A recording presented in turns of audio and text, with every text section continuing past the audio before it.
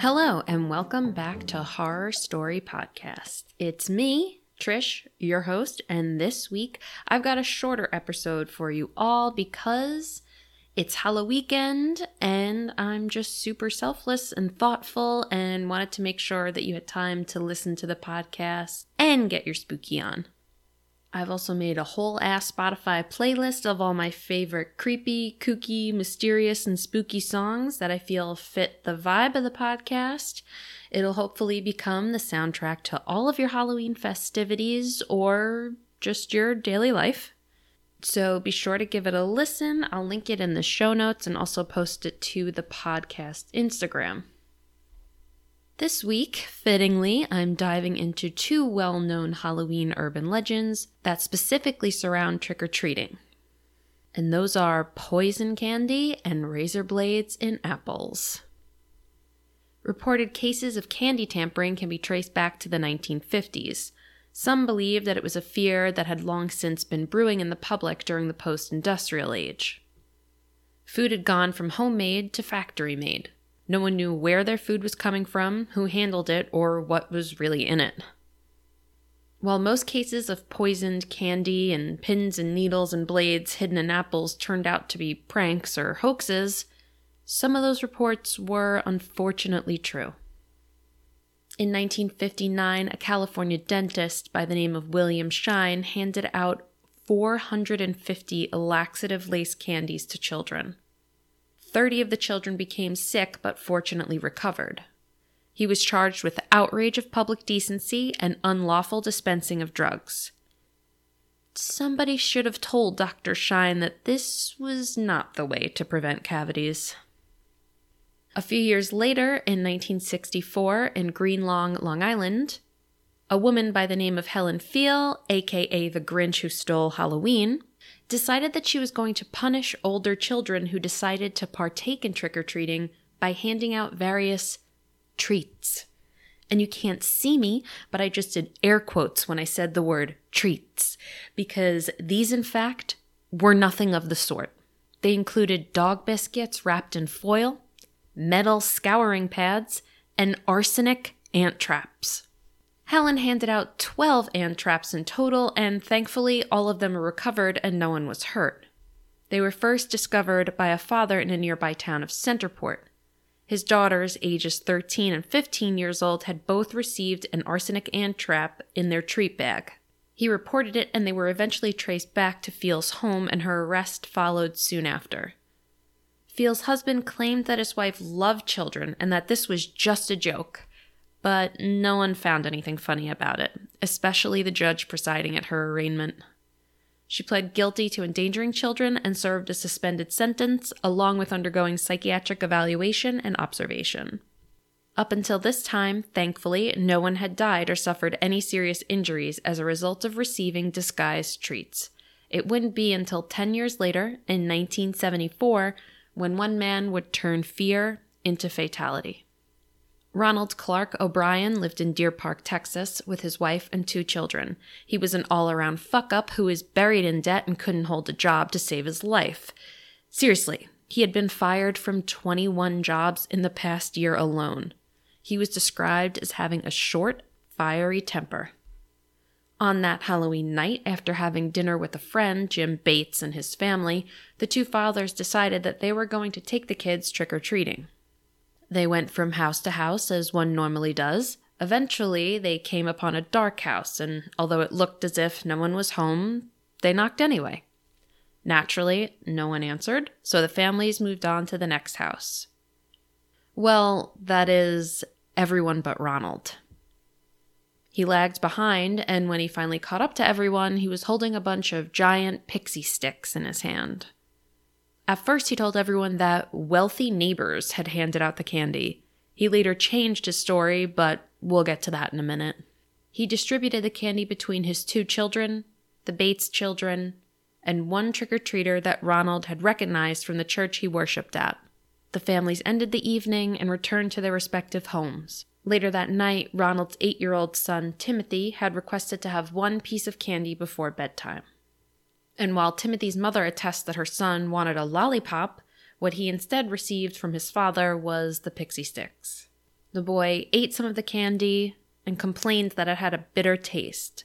He was given a drink of Kool-Aid to wash it down and was sent to bed.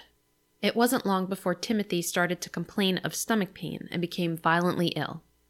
He died on the way to the hospital, officially pronounced dead at 10:30 p.m.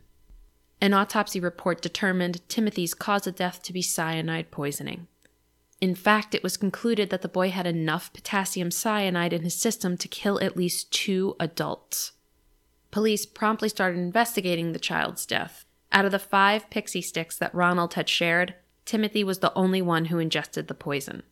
The other 4 children, including his daughter, were safe. After police spoke with the other 2 families who received the candy, they noticed something very strange about it that immediately sent their spidey senses tingling. The pixie sticks appeared to have been opened and were stapled back together. The candy, which is basically just a flavored, smooth and fine sugar powder, was hard and clumped. In an attempt to trace the poison candy and prevent any more fatalities, police spoke with Ronald and asked him to retrace the steps of the evening. And here's where he changes his story. Originally, Ronald had mentioned that wealthy neighbors had handed out the poisoned pixie sticks, but when speaking with the police officers, he said he actually received the candy from that one dark house that appeared as if no one was home. Ronald had said that in fact someone did open the door, but just enough for a single hairy arm to reach out of the darkness and hold out a fistful of pixie sticks. Okay, Ronald. Further investigation revealed that the man with the hairy-ass arm who lived in the super dark house was an air traffic controller who was at work that evening, with many an eyewitness vouching for him and his hairy arms. The police now turned their eyes to Ronald. After looking into this jagweed a little further, they found that he had defaulted on a loan, was on the brink of being fired from his current job, and was over $100,000 in debt. And, most disturbing of all, they found out that just days before his son's death, he had taken an insurance policy out on both of his children. The combined policies would have been conveniently enough to get Ronald out of debt. See where I'm going with this? Within days of Timothy's death, Ronald was arrested. During his trial, witnesses came forward and testified that they had heard Ronald ask how one could obtain cyanide and joked about how much it would take to kill someone. What a piece of fucking shit. It didn't take long for the jury to find him guilty. And after nearly 10 years of attempted appeals, he received the death penalty. On March 31st, 1984, Ronald Clark O'Brien, also known as the Candyman, died by lethal injection. During the 80s, fears of tampered candy were compounded when, a month before Halloween in 1982, 7 people died as a result of unknowingly ingesting cyanide-laced Tylenol capsules.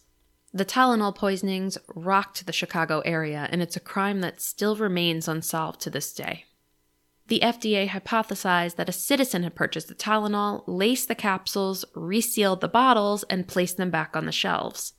However, the Illinois Attorney General pointed the finger at Tylenol manufacturing and packaging factories.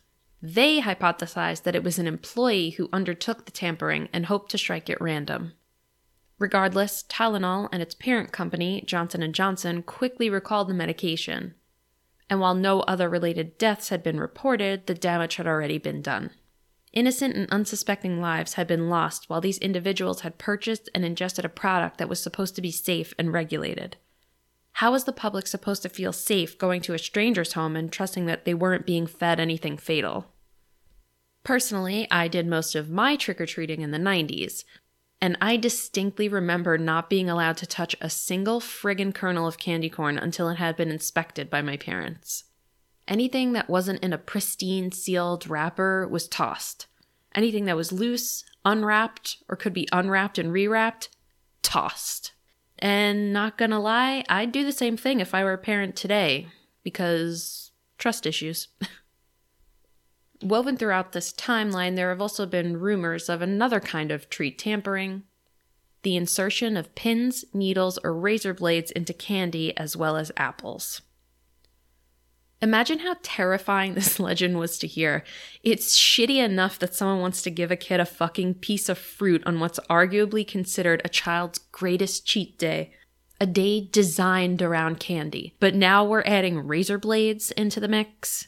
I mean, definitely don't fuck with Halloween treats in general, but also don't give kids pieces of fruit for Halloween. Because I'm telling you right now, razor blade or not, it's going right in the garbage.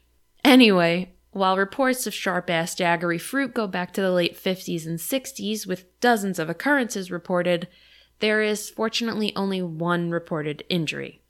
And there's nothing fortunate about someone being injured by this. It's just good that more people weren't injured by this, just to clarify.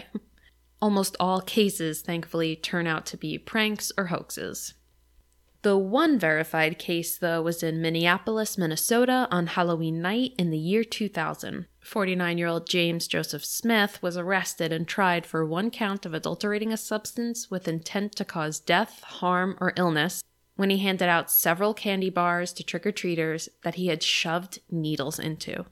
Only one 14-year-old boy suffered a minor injury when he bit into the candy bar. Thankfully, he required no emergent medical attention. It's hard to say whether James actually knew the consequences of his actions or not, as he was later deemed unfit for trial and there was a petition to have him sent to a mental health facility for treatment. And that brings us to the end of this week's episode. And whether you believe in urban legends, whether you'll be out trick-or-treating or staying in and watching a scary movie and eating rubbish food like I'll be doing, I want to take a moment to wish you a very happy, safe, cyanide-free Halloween, sans razor blades. Thank you all so much for joining me. I'll see you next time, and stay spooky, friends.